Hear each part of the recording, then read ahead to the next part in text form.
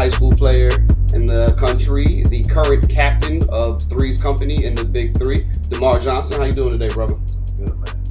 Doing good. Well, for most of you who already know and have listened to our previous podcast, The Barbershop, Dermarr is my co-host on there. So I found it only fitting that if we're going to start the Let's Rap podcast, who better to start with than my own co-host and personal friend and brother, Dermarr Johnson. So I want to start off by saying thank you very much for everything you've done over the years, for always being a good co-host, a good friend, a good brother, and everything. So when I thought about who I wanted to do my first one-on-one with, I thought you were the obvious choice. So just wanted to say on record, thank you for everything that you've done for me and the show and the website. So appreciate that. Appreciate you having me, man. All you do for me also. Appreciate it. So let's get straight into, of all those titles that I just gave, your accomplishments, which one would you say you are the proudest of? The being drafted, high school career, the college career, Big Three, whatever the case may be. Athletically, what would you say? If I said, give me your number one accolade, what would you start with?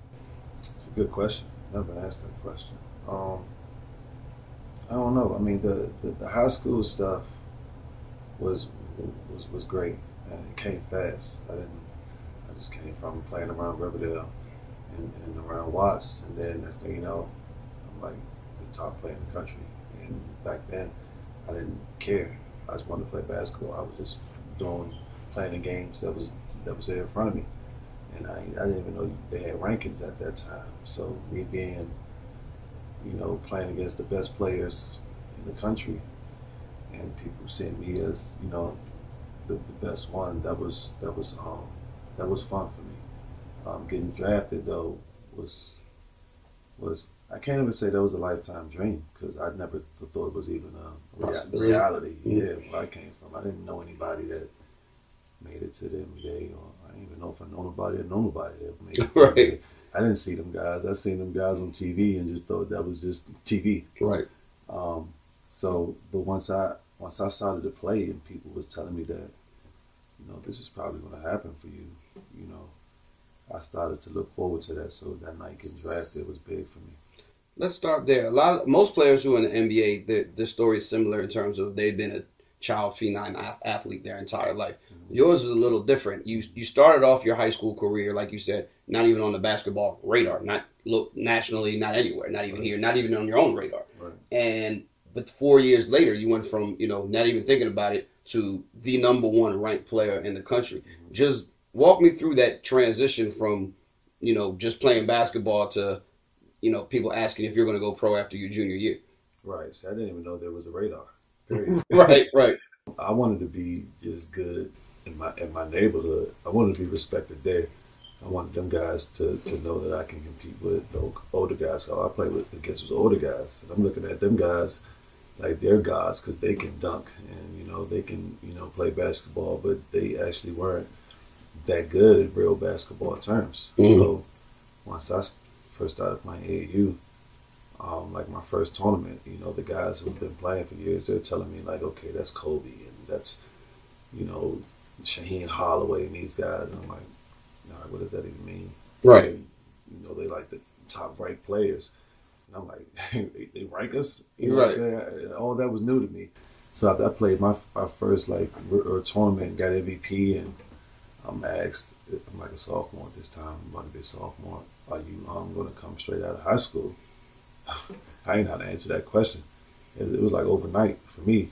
And then, I started, running off these tournaments, and I guess they're saying something that they haven't seen before, a guy my size. What was your growth spurt?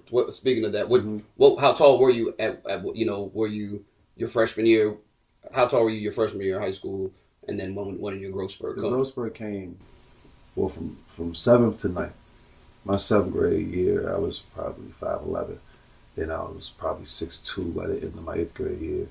And then my 9th grade year, I was, which I didn't play that year, I was like 6'5".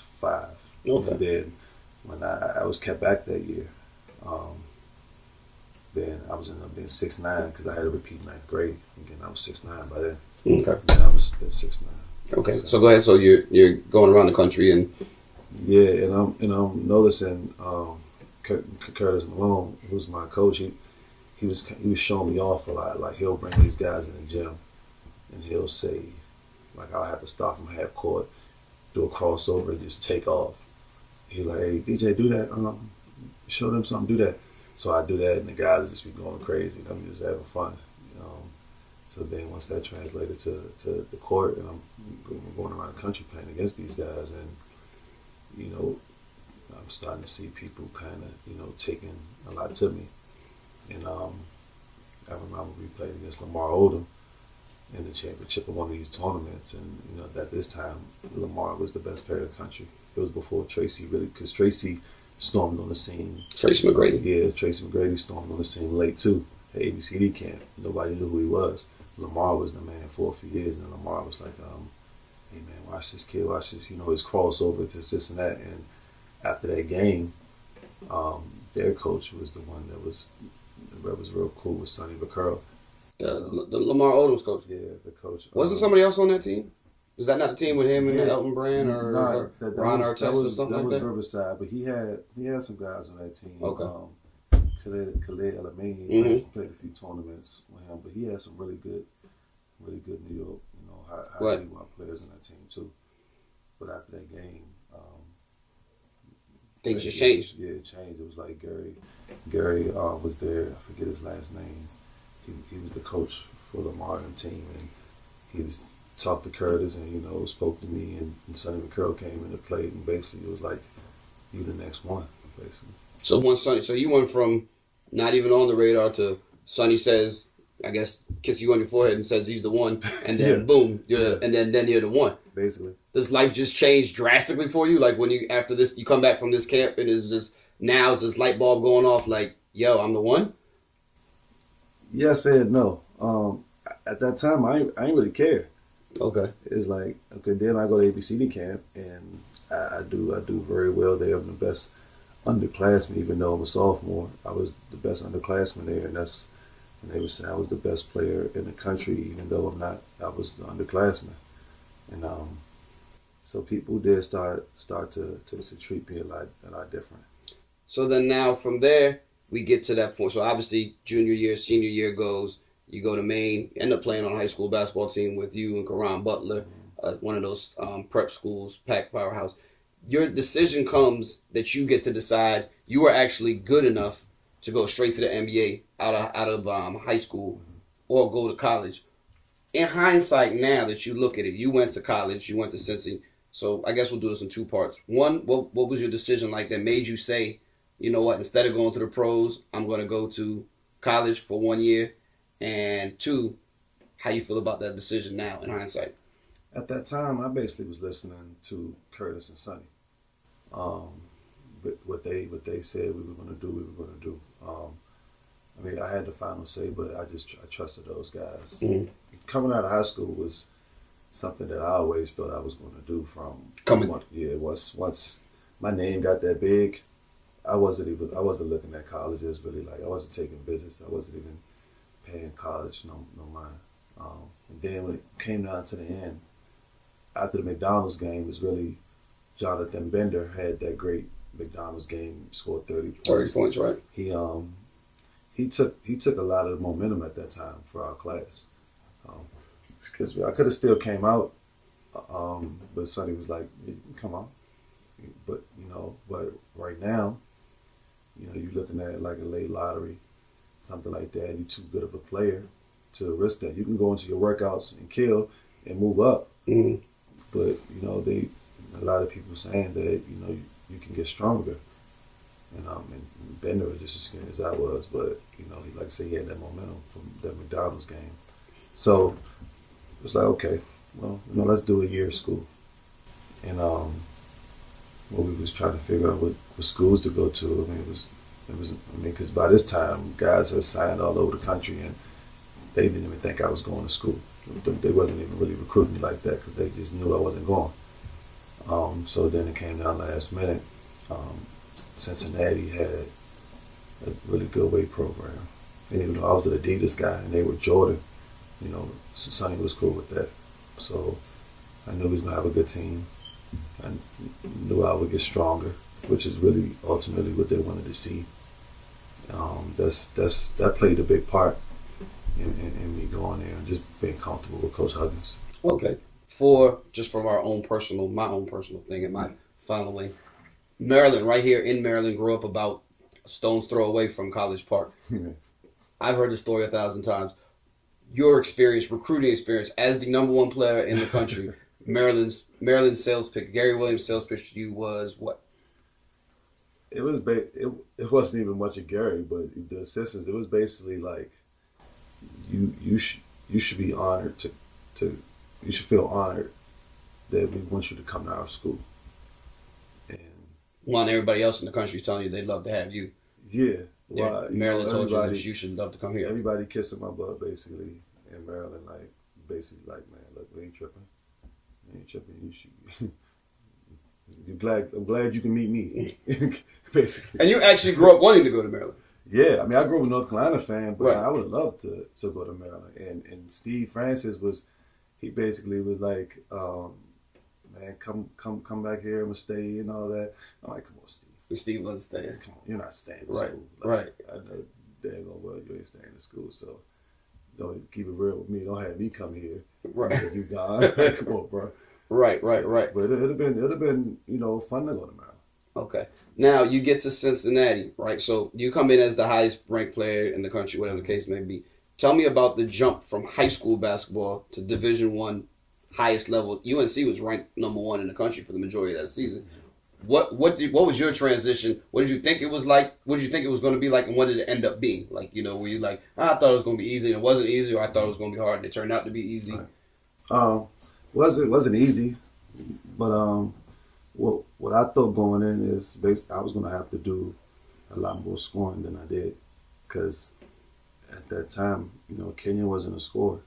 Kenyon averaged 10, 11 points the year before. I knew he was an athlete, a defender, but that summer he got better, and that year he just was getting better and better, and we relied on him to do the majority of the scoring. He basically took over, and and made himself into the number 1 player in the country that year. Mm-hmm. And I didn't know he was capable of doing the things he was capable of doing. I knew it'd be good. I just thought me and Satterfield would probably do the scoring load. Mm-hmm. So I took a back seat, and I mean I was like 12.6, and still that was good enough for them to see. I mean my height was so big at that time. I probably had to average 0.0, to not still be able to come out, right? Because they knew what I can do. It was just about getting stronger. So that's the only thing that really it was different from what I expected. Because I was always I'm coming from, even when playing with Karan and all these other D1 players, and Maine my senior year, averaging 27 points like easily. I'm thinking I'm gonna go into college, and do the same thing. But then you just weren't. So when you got to college, it wasn't that you said, "Man, I couldn't score." It's just that you weren't asked to. For the first time, probably you weren't asked to score as much. Definitely that I wasn't that I couldn't, because I had games where I was scoring easy, and we beat the team so much. I'm not even playing much. The second half, I didn't feel like teams were stopping me. It was just I was just always been like a coachable team player. Coach be like, do this, I'm gonna do that, and I just ran our stuff and took my shots. But the ball was going to Kenyon.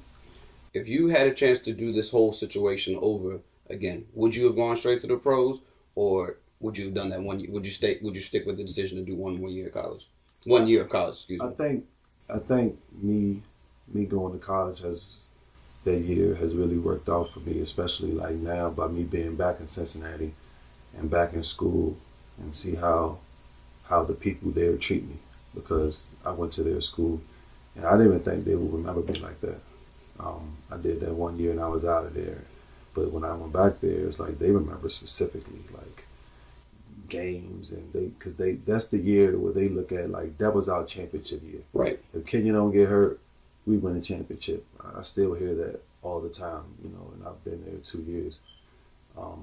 That was our year, so they remember me from that year, and I was the highest recruit they've ever had come there. So they remember that stuff. People take their college teams serious, and I didn't know that. So now I've always had a home in Cincinnati. If I didn't go there, then after I finished playing, like what do I do?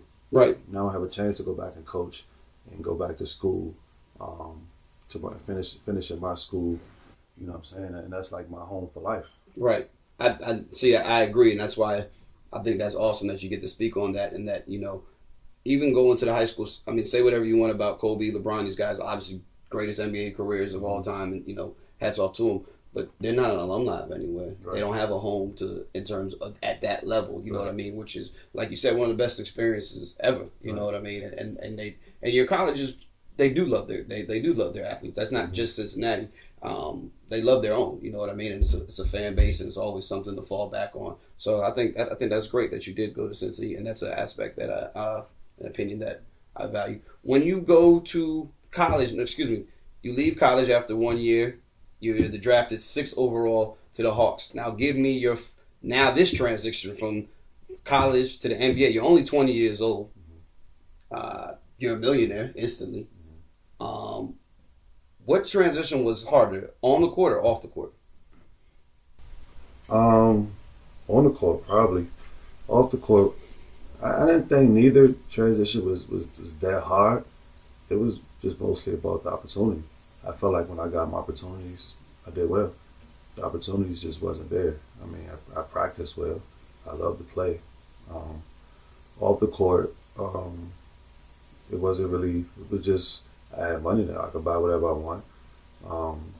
Just me and my friends, hanging out in Atlanta, and then going to play basketball. I mean, it kind of went by pretty fast. I didn't think neither was that hard for me.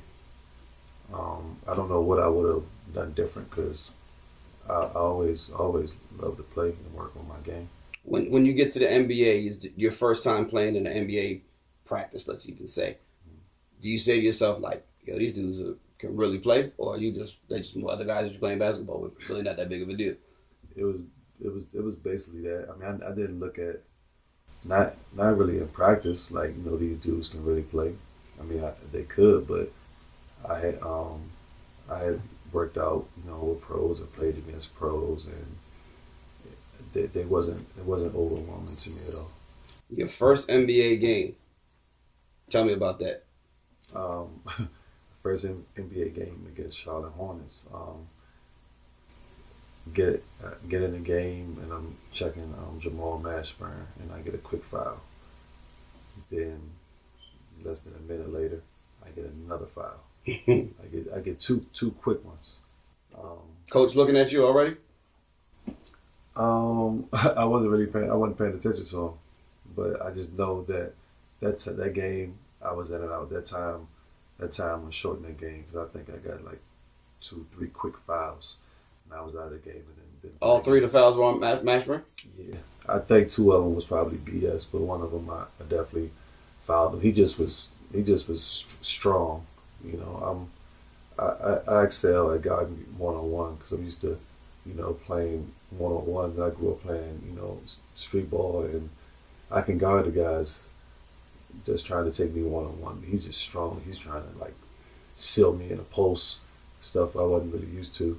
And I picked up some quick ones, and it was over for that first game. What about, did he say anything to you? No, I didn't say anything. He didn't say anything to you? And so just that fast, your NBA, your first game, you're in and you're out in less than 5 minutes. And so at that night, what do you think of yourself like, damn, what the hell? We play again tomorrow. I didn't really dwell on it too much. I was like, man, some of them calls was some BS. Rookie calls, I feel like it was, on a bet. But that game was over. Who's the one player that you, maybe grew up watching, besides Mike, obviously, that when you got a chance to play, hey, I can't wait to get to the NBA and play against this guy? And what was that like the first time you stepped on the court against that guy? Besides Mike? You're right. Not sure. So then what was your first experience with Mike then? Well, the first time when he came back, and he played us in Atlanta. I didn't play that game. He killed. He probably had 30. Okay. And I didn't get a chance to play against him. And then when first time when I played in Washington, he didn't play. He was injured. And then I finally got a chance to play against him.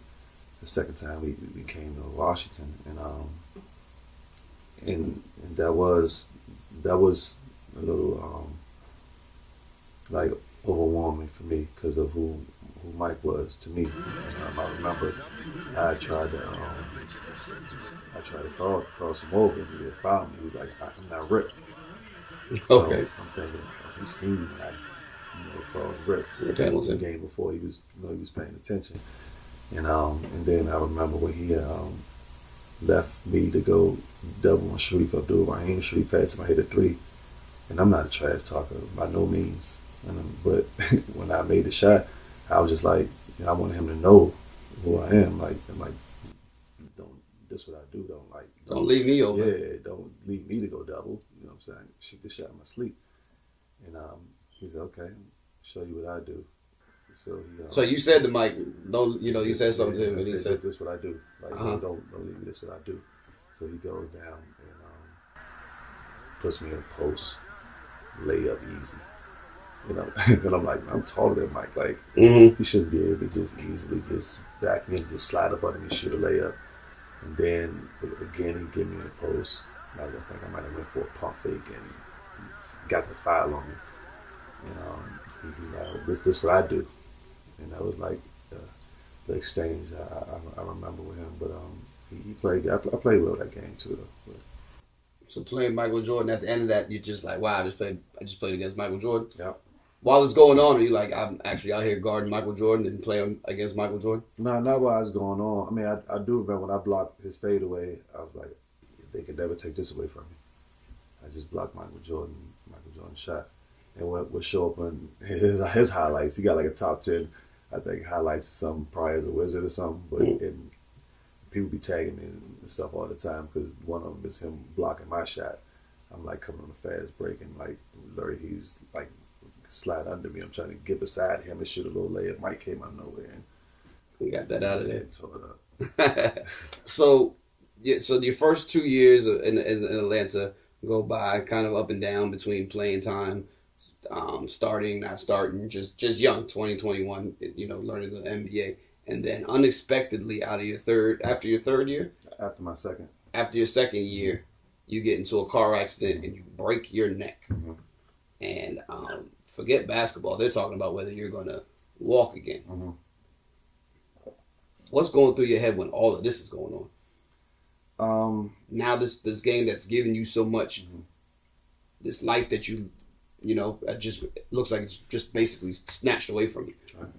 I was naive to how serious it was because I was just like, I'll heal and I'm gonna be playing again. Like, I never thought for a minute that I wouldn't. People was looking at me like it was over, and I'm like, nah, it's not over at all.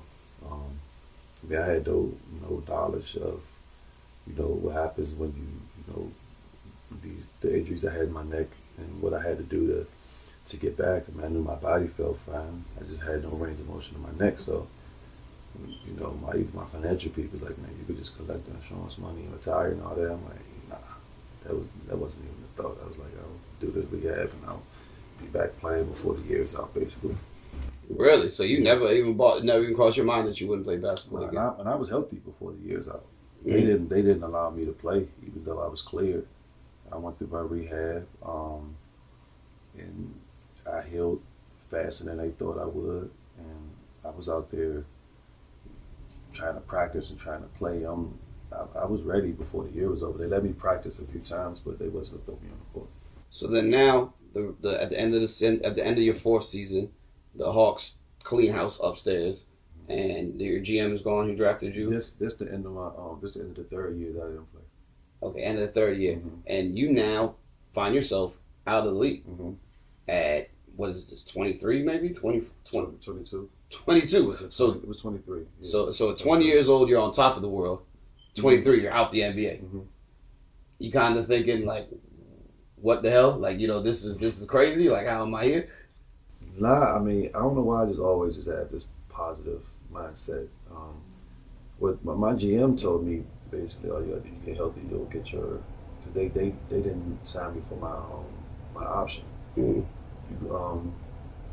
get healthy, we'll sign you for your option, basically. I got healthy. He gets fired. That don't happen.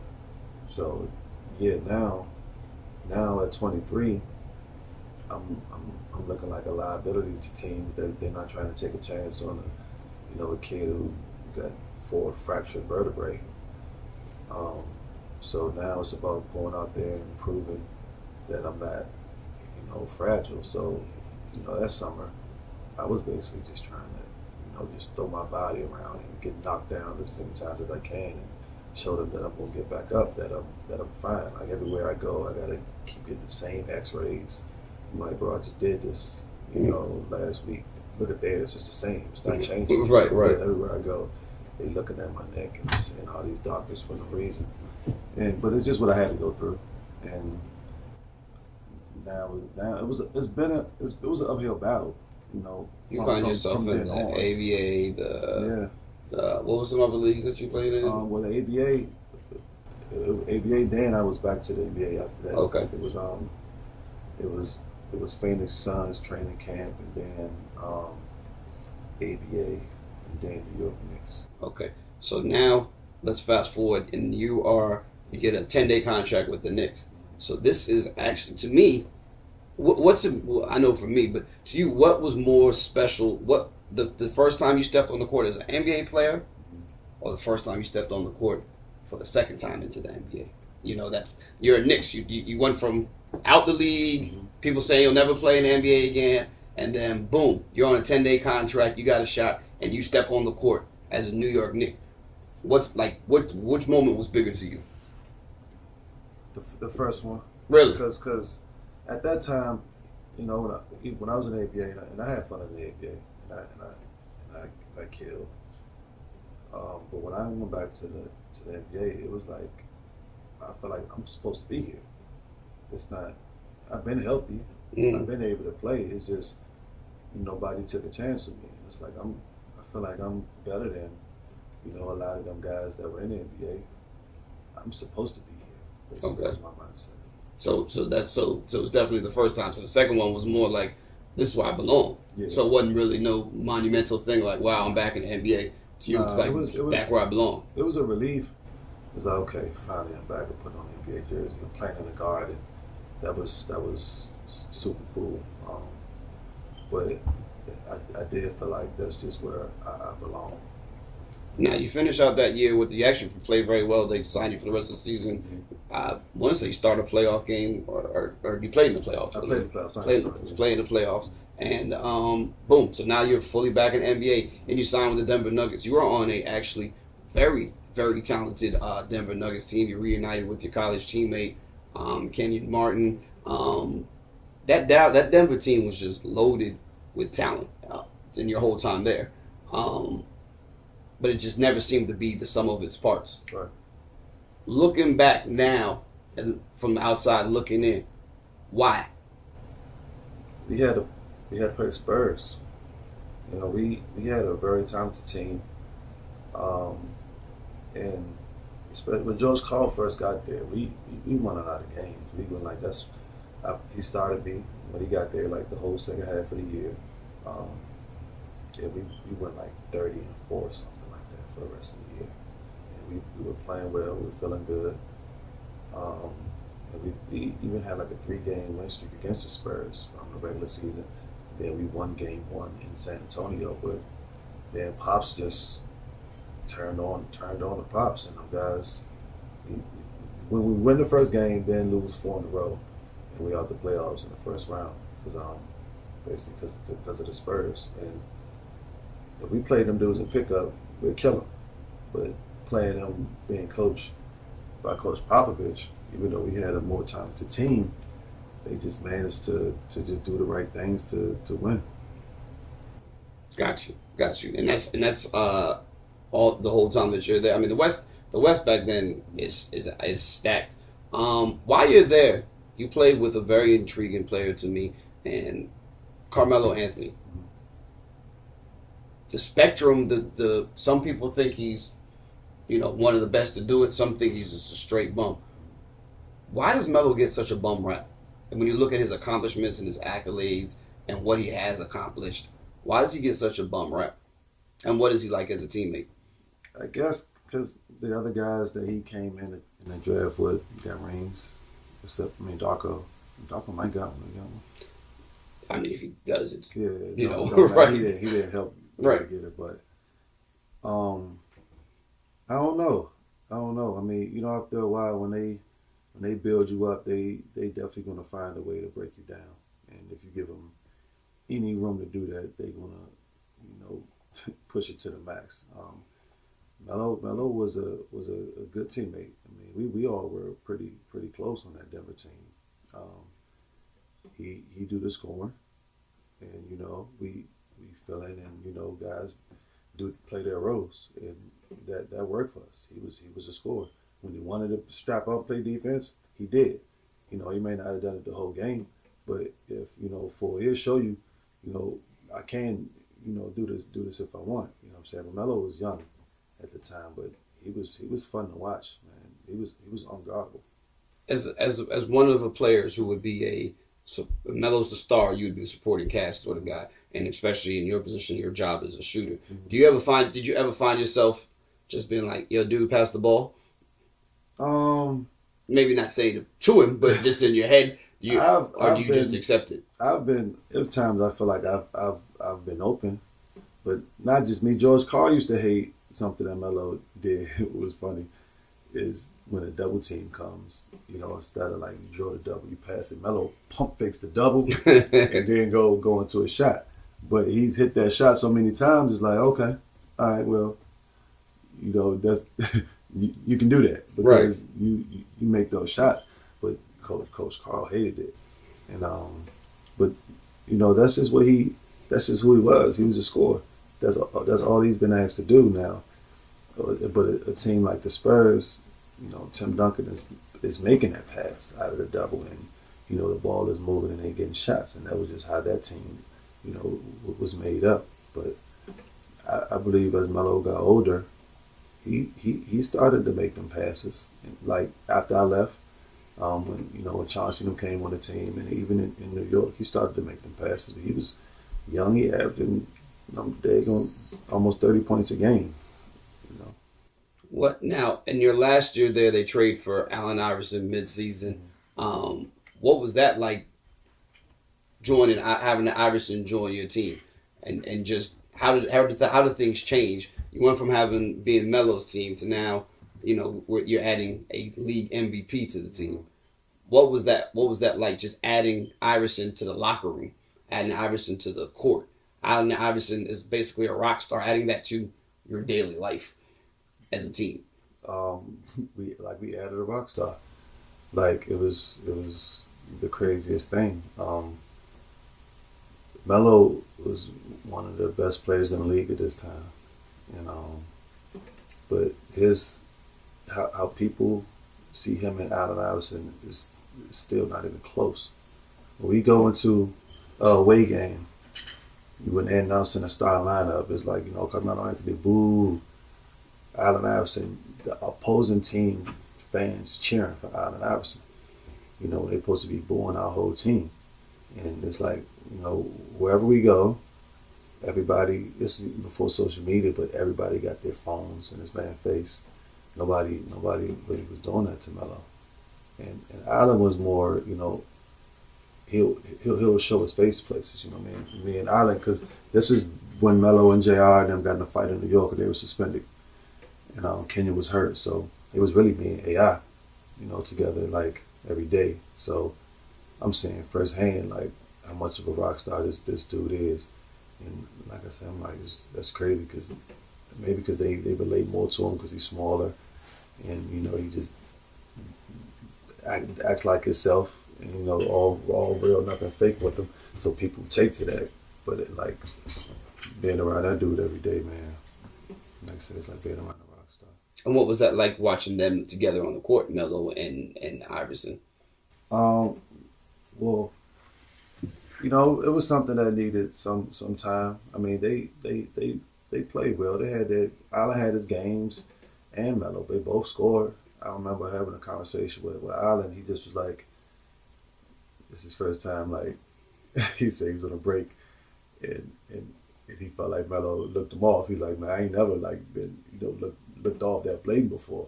He was like, man, but that young boy, a bad MF. So, what I'm saying? He is cool. He's like, man, I got 4 scoring titles. He can have that. I just want to win a championship, man. He can have all of that. I done all of that.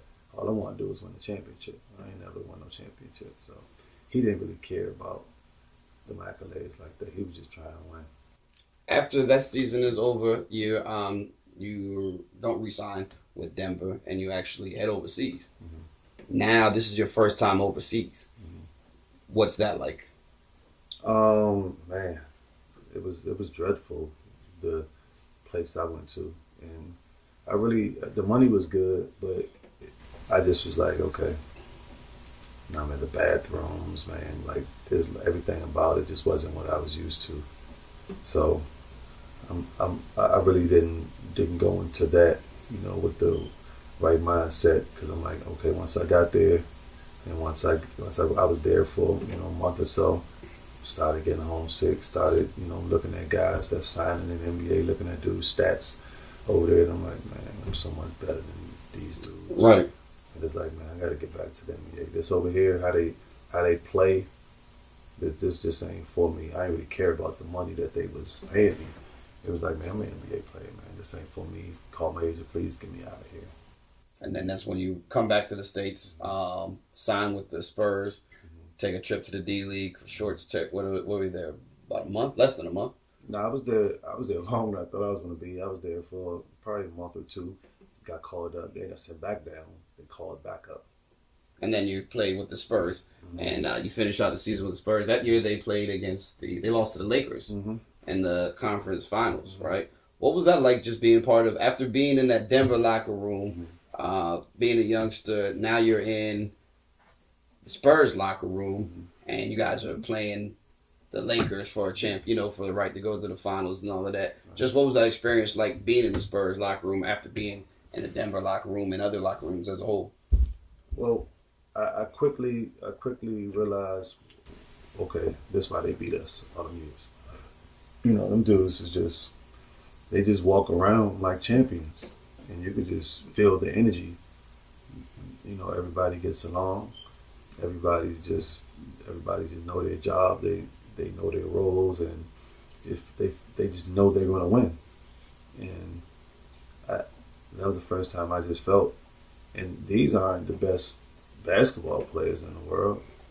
I had better talent in Denver, but these dudes who just knew how to win, and they knew their leader was going, Coach Pop was going, get them there. I quickly seen that Pop wasn't a joke. My first practice there, he told Tony Parker, he was like, man, my wife could have literally been you last night in that game. You didn't do anything. And I never seen a coach talk to a star player that way, because George Karl would tell me, because I know I ain't do nothing wrong, and he talking to me, and he's like, I'm speaking to Melo through you, because I can't really talk to him, what I'm saying? So I'm gonna talk to you through Melo. Pop, the opposite. If he got a problem with a star player, he's going straight to him. He's going straight to him. Tim get it as good as anybody. Tim, Tony, all them guys. He one time he made everybody get off the bus, go sit in the grass after the game in Sacramento before he went to the plane. And the grass was still a little wet because it was like in the morning. He's like, don't worry about it, I'll buy you new clothes. Because guys like, they want to sit down, I'll buy you new clothes. And he just kind of went off on everybody. He made you guys sit in the grass? Yeah. For what? Because he wanted to talk. He couldn't talk on the bus?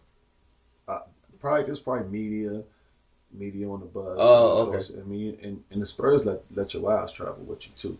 So he just wanted to talk to his team, and he was going off on everybody. Bruce Bowen, you're a prima donna now. They tell you can play some defense. You ain't played defense in a long time. You this, and they kind of went down the line and was going off on guys. And when he talks, everybody just shuts up and listens. He talks, everybody shut up and listen. I just never seen a coach that's so right. Even George Karl's a good coach, but sometimes, even all coaches, sometimes they'll say something to players like, I don't know about that, bro. Pop always made sense.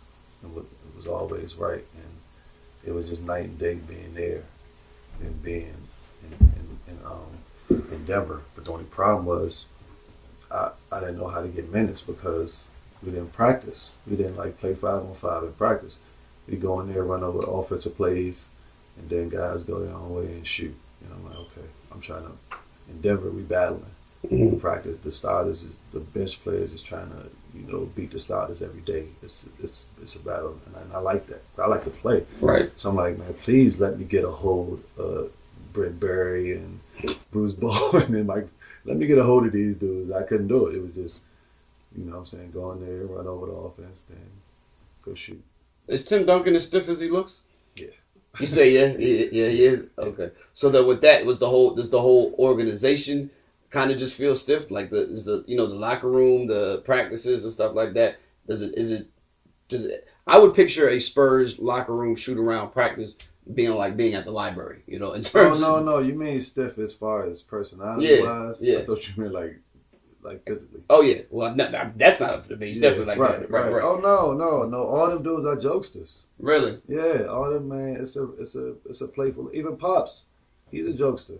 He'll get on you, but gotta love Pops. I mean, he joked too. The whole team is jokesters. There's no, like I said, there's no bad energy or tension around them locker rooms at all. Maybe Kawhi had problems there. Right. This is not first I ever heard of, but everybody walk around like a whole family, and with great energy. Okay, it just looks like it would be very boring and very, jokes frowned on. You ain't see the picture that I posted one New Year's. We doing karaoke, me and Tony Parker, and another guy, Keith Langford, that got called up, and everybody was there. It was a really relaxed set. I used to hang out with Tony and his wife Eva at that time. They had a restaurant in LA, and it was fun. At the end of the season, the Spurs don't re-sign you, and again you find yourself after that season is over. Mm-hmm. Did you ever cross your mind that you wouldn't be in the NBA the next year, or not ever at again? Not at all. I didn't. I thought I would play the NBA till I'm 40. Yeah, I mean, you just never know. It's you can't predict it. It just ended up happening. Then took my talents overseas. Then you spend the rest of I guess almost a decade now. I guess I didn't even realize it's been that long. Mm-hmm. All over the world, playing here, there, and everywhere. What's that like? Just going all over the country, all over the world. Excuse me, playing basketball. Some cities are good, some cities are bad, some countries are good, some teams are good. Just as a whole, just knowing that you basically every so many months are going to be on the other side of the globe. Right. I experienced a lot that if I didn't get in my accident or and been out of the league, I wouldn't have seen none of the places that I've seen by being able to travel and play basketball and get paid to be there. Some places were bad. I didn't like China. China paid the most, but what was it about China you didn't like? The food. Ironically, the Chinese food here is better than the Chinese food there. I didn't like the food. I didn't like the people were just rude. Smoking in the gym. It's freezing. It just wasn't for me. Wasn't for you. I didn't like it at all. Again, I'm a dude who don't care about money like that. I'm like, man, just F this money, man. I can't live here like that. So China was probably the worst place I've been, but I've been a lot of nice places also. I had a lot of nice experiences. So you would say you're okay with the whole process of going overseas and where basketball is taking you, seeing different parts of the world and whatever the case may be. Yeah, it could have turned out a lot different. I know I guess being spoiled by the NBA. If I started my career overseas, I would have went into it, and appreciated it a lot more. Because, like in Europe, I didn't like Europe. I wasn't trying to be over there for 10 months, practicing 2 a days, all year, and playing the way they played. But a lot of guys go over there and get them good situations in Europe, and they love it, and they spend their whole career there. But the team I went to was in a bad city. It was a first year coach there. Again, I keep getting stuck with these guys. It was the first time coaching a team that big. He coached before, but not a team that big. And he cared about soccer more than he cared about basketball. And that was a bad situation. So the guys were just saying, man, nah, man, I'm telling you, man, Italy was where I went. Italy was nice. You just was, it's in a bad place. And even in China, I'm in a bad city. If I'm in Shanghai, Beijing, I probably would have been cool because, they got good food stuff there. They very Americanized. And I just was in them bad cities because, them bad cities probably got to pay you more because they're in them bad cities. So I'm in the bad cities chasing the money and had bad experiences. So I'm writing them places off. So I started to really go more South America where it's warm at. And during the winters, I can be somewhere warm and practicing once a day and enjoying to play basketball. And really, those weren't the most respected leagues, yeah. Right? But they paying me, and I'm playing basketball, and then going to the beach after. Right. If you could go back now at your age now, and you could tell your 19-year-old self something about preparing for your NBA career and just life as a whole, what would you tell yourself? At 19, don't take it for granted, because you never know when it could be taken away. Because I thought I'd still be in the NBA now. I'm almost 40 years old playing. I never thought it'd end. And at the age, you don't think it's going to end. It's like, even when I was, after Max Stand, when I left the Spurs, I'm still like, even, a few years, even sometimes I look and I'm like, yo, I'm better than this dude right now. Right. Literally. Right. A healthy in shape me is better than a lot of these dudes I see.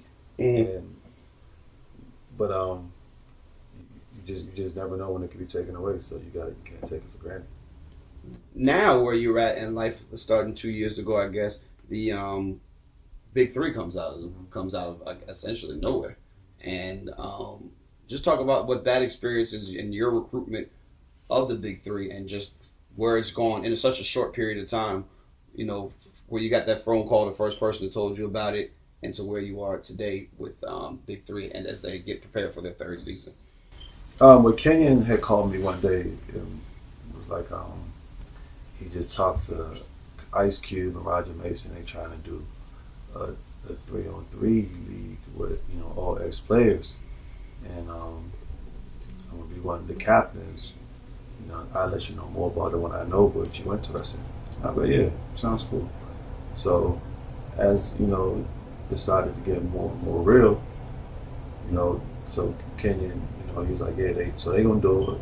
So I talked to him, they're gonna pick these captains, and we're just gonna pick out our team.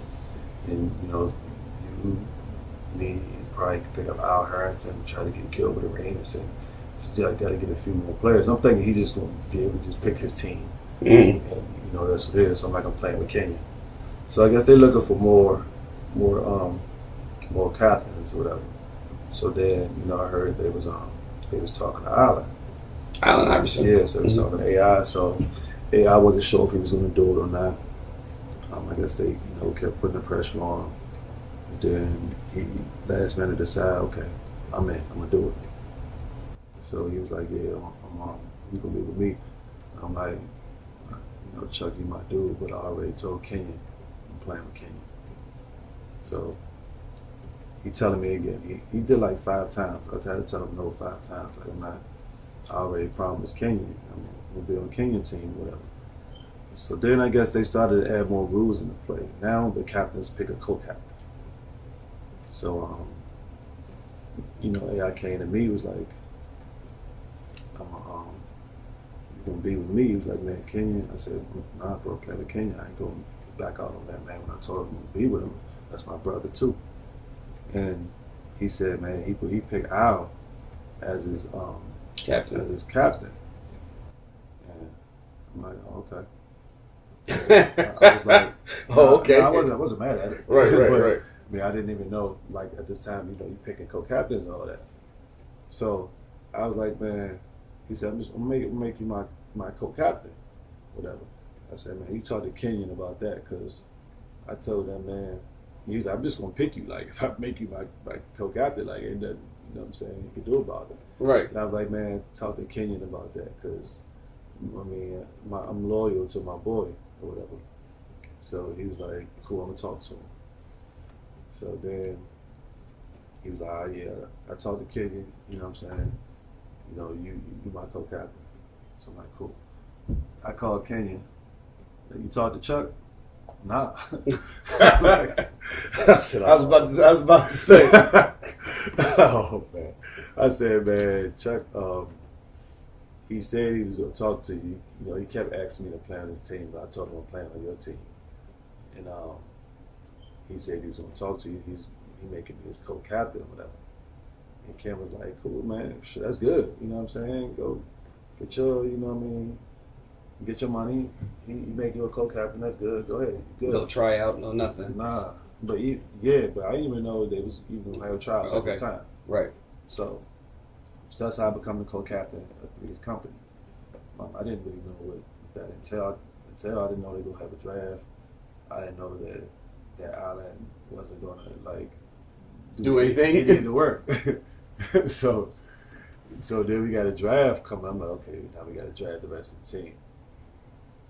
So we go to the AI don't show up for the draft or the combine. And at the combine. Right. And everybody else got their captain, their co-captain, their coach. He's the coach and the captain. So him not showing up leaves me alone. So here I am at the combine.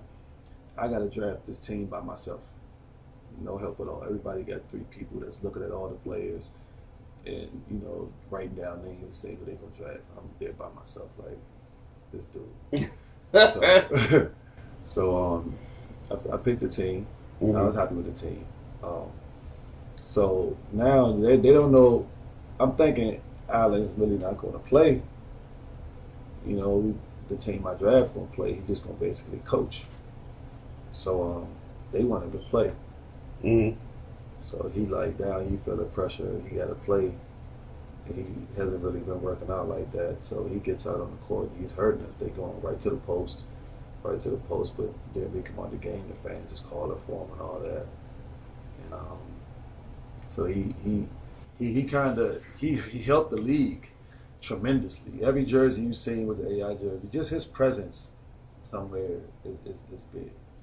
But on the court, they attack him. It's 3-on-3. His game is 5-on-5, up and down, using the speed. Mm-hmm. And that the 3-on-3 didn't really, help him. So he kind of hurt us, in the beginning by playing. And then fast forward to season 2. Then go season 2. He was like, okay. He said, I ain't playing this shit. I'm not playing. I'm not even giving him the illusion that I'm playing. So I'm just gonna be the coach. So by me doing all the work the first year anyway, I talked to Jeff, Ice Cube's partner, and was like, well, I needed to be the captain of this team. Mm-hmm. It's already my team. And he knew that already, because even one of the times when AI didn't show up, I had to coach the team. And I'm like, I've already done the job. Right. And Jeff was like, I agree, you're right. You're the captain. And then I became the captain. And AI was going to be the coach. He brought on, him and Q brought on Baron Davis. Mm-hmm. I brought in Drew Gooden and then drafted the rest of the team. And that's basically how I became the captain. And it was funny because I love that role, because that's what I was trying to do anyway.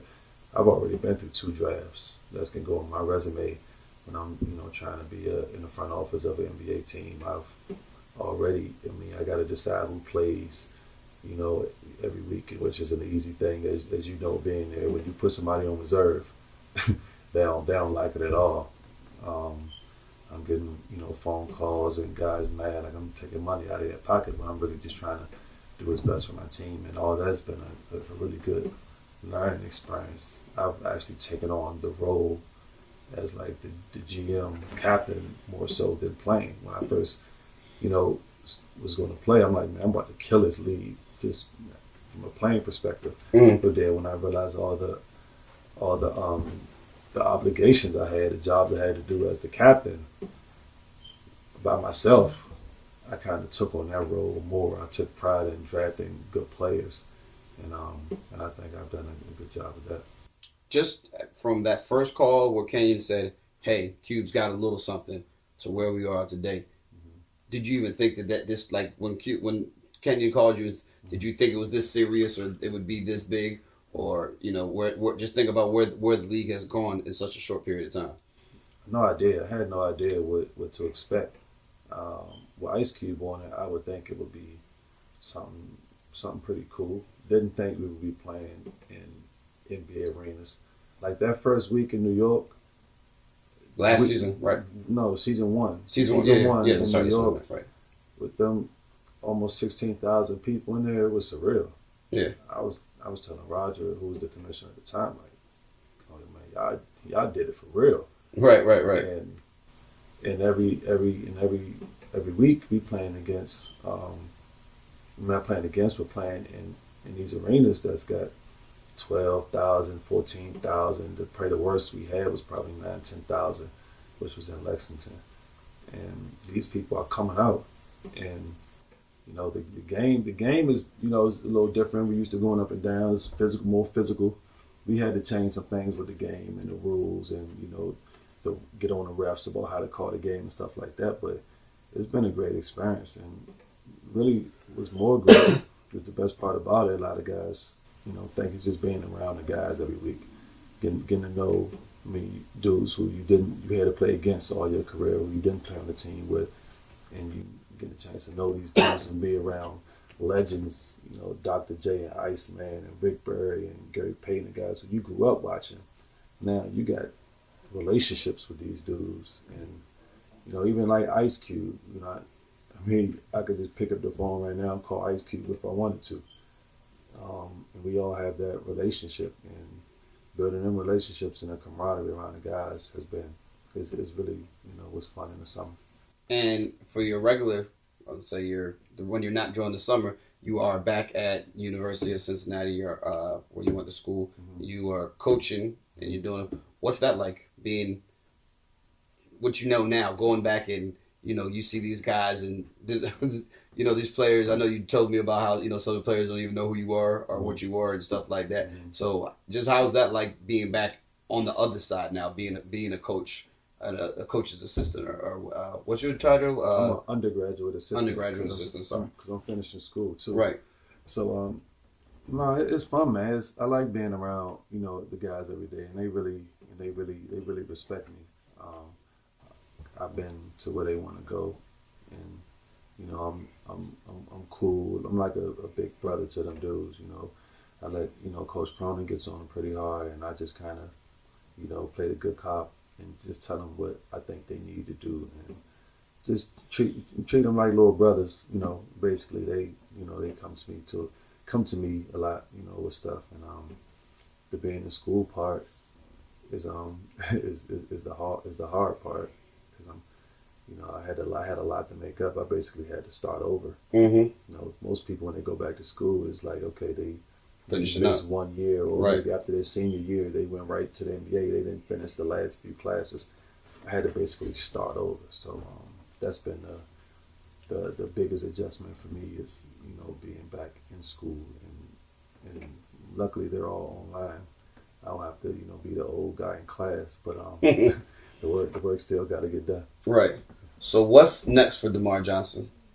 I'm not sure. I'll be finished school in April, and then after that, I just got to see what opportunities are there. I just want to do something in basketball.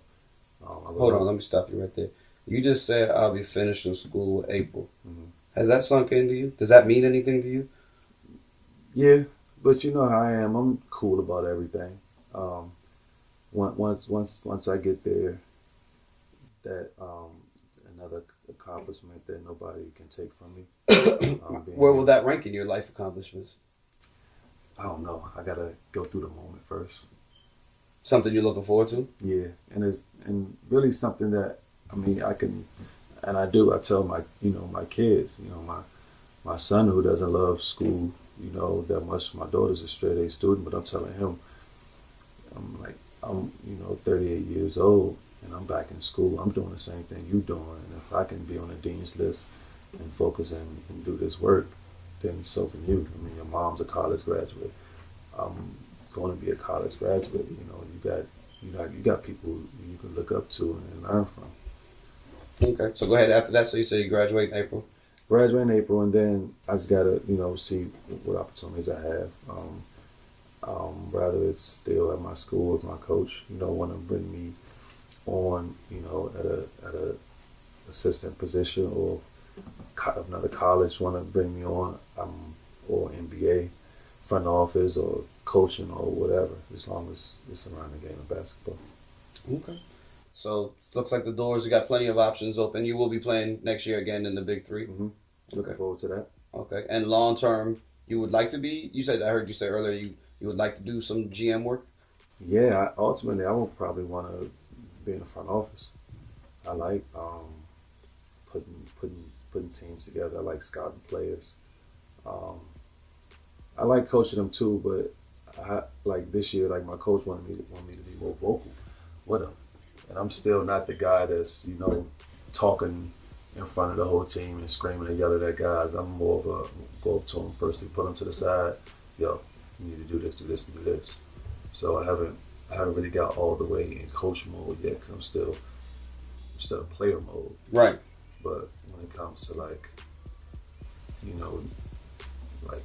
what I'm doing in the Big Three, like scouting these players, and putting them on my team and drafting them, that's fun for me. I'm making calls to guys, old teammates. How did he look last year? And I'm looking at old video of him, and I took it seriously. I know a lot of them other guys, they didn't even look at the video of some of the guys sent there that were trying to get drafted that wasn't able to be there. They picked up their friends. Mm-hmm. And I'm trying to pick up the best players. 2 years in a row, I pick up players who don't nobody know, who both of them guys end up being, top players in the league. Absolutely. Couldn't agree with you more. All right, well, Dermarr, I appreciate you taking out the time to talk to us, and I hope that everybody out there gets to hear your story. It's an incredible story, and you are very cool and very nonchalant about a lot of things, but you've done a lot, man. And I always say, my biggest thing with you, and that I've always say when bragging on my friends, because I brag about my brother, a lot of people it's so hard to make the NBA once, and you made it twice, and that's pretty impressive. You know what I mean? And that's the story out there that people should be able to, inspire, and that they told you that you might not walk again, and you didn't let them tell you what you can and can't do in terms of that. And to you it was like I said, to you it doesn't seem like that big of a deal, but that is a very big deal. And a lot of people have given up for a lot less, and you kept pushing through that. And I think that people need to hear that and know that, that you can't just keep pushing through that stuff. And that's a lot. And you have accomplished a lot. And then also, again, that's why I had to stop you. You said, I graduated in April, and you said it like it was nothing. That's not nothing. Say everything like it's nothing. Yeah, but that's not nothing. And I don't want to sit up here and celebrate your athletic achievements and just gloss over your academic achievements, because financially that wasn't really necessary for you to go back and get your education, but it was something that you wanted to do. And like you said, a lot of people have to, it's different for a lot of former players, so you have to go back to school. You didn't really go back to school, you started school. Yeah. Right? So we're not talking about, I got 9 more credits and then I'll have my college degree, might as well pick that up. You literally at the age of 34, 35, whatever, said, I'm about to go tackle these 120 credits. And you're almost done. And again, as a proud brother, I'm proud of you. That's a big accomplishment. And you did that. And I think that's also inspirational to a lot of people out there that's just never too old to go back to school. And if you start something, you should finish it. And I think, even knowing you, while you sit here and you say it's not a big deal, and I plan on being there that day, I think you'll think it's pretty cool when you walk across that stage and you hear your name like that. It might not quite be shaking David Stern's hand, but I think you'll think to yourself like, wow, it's kind of cool. I graduated college. So again, I appreciate you taking out your time to join us on the show. It was a pleasure having you. And again, thank you everybody out there for tuning in, listening to Dermarr Johnson's story on the Let's Rap podcast. And make sure you check us out next time and see who the next guest is. Appreciate it, and everybody have a good day. Thank you.